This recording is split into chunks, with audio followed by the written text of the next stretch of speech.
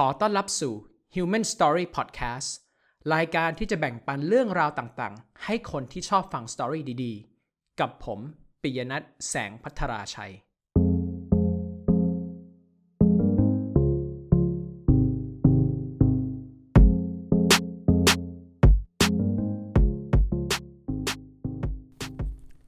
สมัยที่ลิกกี้อายุประมาณ5 ขวบ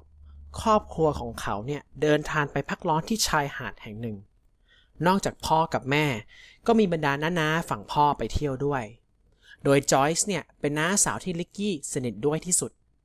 ในวันแรกที่ลิกกี้และครอบครัวไปพักร้อนยาว2 สัปดาห์เนี่ยน้าจอยส์ท้าหลานชายของเธอว่าลิกกี้ถ้าหนูว่ายน้ำเป็นก่อนที่จะพักร้อนเสร็จเนี่ยน้าจอยส์จะให้เงินหนู10 ชิลลิงเลย10 ชิลลิงเนี่ยถ้าคิดเป็นเงินไทยก็ประมาณ20 บาทเป็นเงินจำนวนเล็กน้อยนิดเดียวแต่เมื่อ50 กว่าปีที่แล้วเงิน20 บาทเนี่ยถือเป็นเงินก้อนใหญ่มากเลยโดยเฉพาะกับเด็ก5 ขวบวันแล้ววันเล่า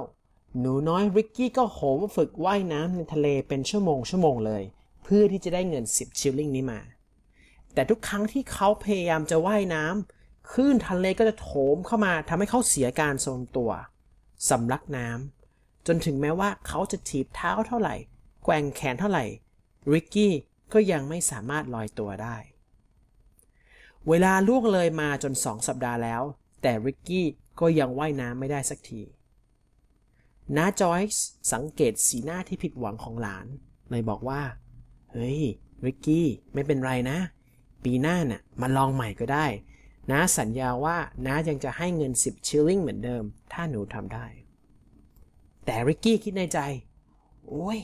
เดี๋ยวปีหน้าน้าจอยส์ก็จำไม่ได้หรอกว่าสัญญาอะไรไว้และแล้วเวลา2 สัปดาห์ก็ผ่านไปไวเหมือนโกหกในวันสุดท้ายสมาชิกของครอบครัวลิกกี้ตื่นแต่เช้าแพ็คกระเป๋าเพื่อขับรถ12 ชั่วโมงกลับบ้านส่วนริกกี้ได้แต่หน้ามุ่ยขึ้นรถระหว่างเดินทางเขามองไปนอกหน้าต่างในใจคิดถึงแต่โอกาสที่หลุดลอยไปจนกระทั่งสายตาเหลือบไปเห็นแม่น้ำสายเล็กๆข้างถนนริกกี้บอกว่าพ่อช่วยหยุดรถด้วยครับพ่อครับหยุดรถได้ไหม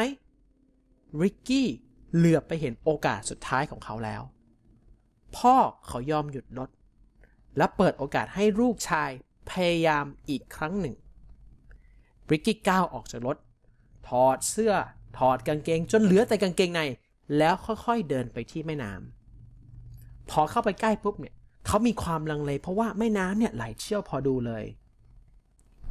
วินาทีก่อนที่เขาจะก้าวลงไปในแม่น้ำเขาหันไปทางครอบครัวเขาเห็นน้าจอยส์ชูนิ้วโป้งให้เห็นคุณแม่ที่ยิ้มเฉ่งคอยให้กำลังใจเหมือนเดิมส่วนคุณพ่อก็ยิ้มสูบไปแบบชิวๆอยู่ห่างๆริกกี้สูดหายใจเข้าลึกๆก่อนที่จะกระโดดลงไปในแม่น้ำเขาสำลักน้ำแทบจะทันทีกระแสน้ำนั้นแรงกว่าที่เขาคิดเอาไว้มันผลักตัวเขาตามกระแสไปเรื่อยๆขาที่สั้นของริกกี้ถีบเท่าไหร่ก็ไม่เจอพื้นน้ำพยายามใช้แขวนว่ายน้ำเท่าไหร่หัวของเขาก็ไม่ลอยถึงผิวน้ำเพื่อที่จะหายใจได้เขาสำลักน้ำลงไปเรื่อยๆในขณะเดียวกันกระแสน้ำก็ดันเขาไหลตามแม่น้ำไปเรื่อยๆเหมือนกัน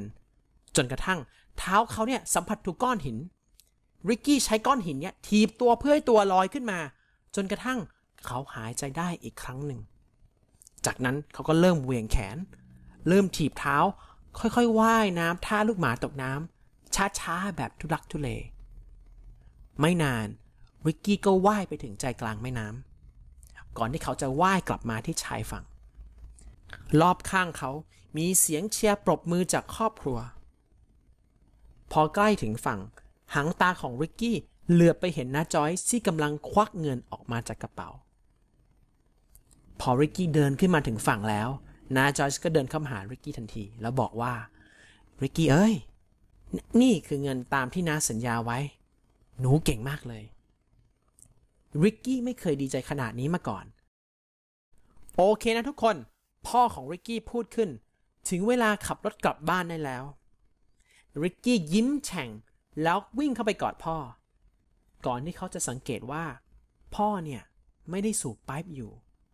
และเสื้อผ้าพ่อเนี่ยเปียกไปหมดเลยริกกี้มารู้ทีหลังว่ากระแสน้ำในแม่น้ำเนี่ยที่เชี่ยวกราดเนี่ยได้พัดตัวเขาห่างจากจุดเริ่มต้นลงใต้แม่น้ำไปกว่า40 เมตรพ่อของริกกี้โดดน้ำตามไปเพราะกลัวว่าลูกจะจมน้ำและนี่คือเรื่องราวในวัยเด็กของริกกี้เด็กน้อยที่ใสซื่อและบริสุทธิ์ริกกี้หรือที่เรารู้จักกับเขาในชื่อเต็มๆว่าเซอร์ริชาร์ดแบรนสันนักธุรกิจเจ้าของ Virgin Records ในอดีตและเจ้าของ Virgin Airlines ในปัจจุบัน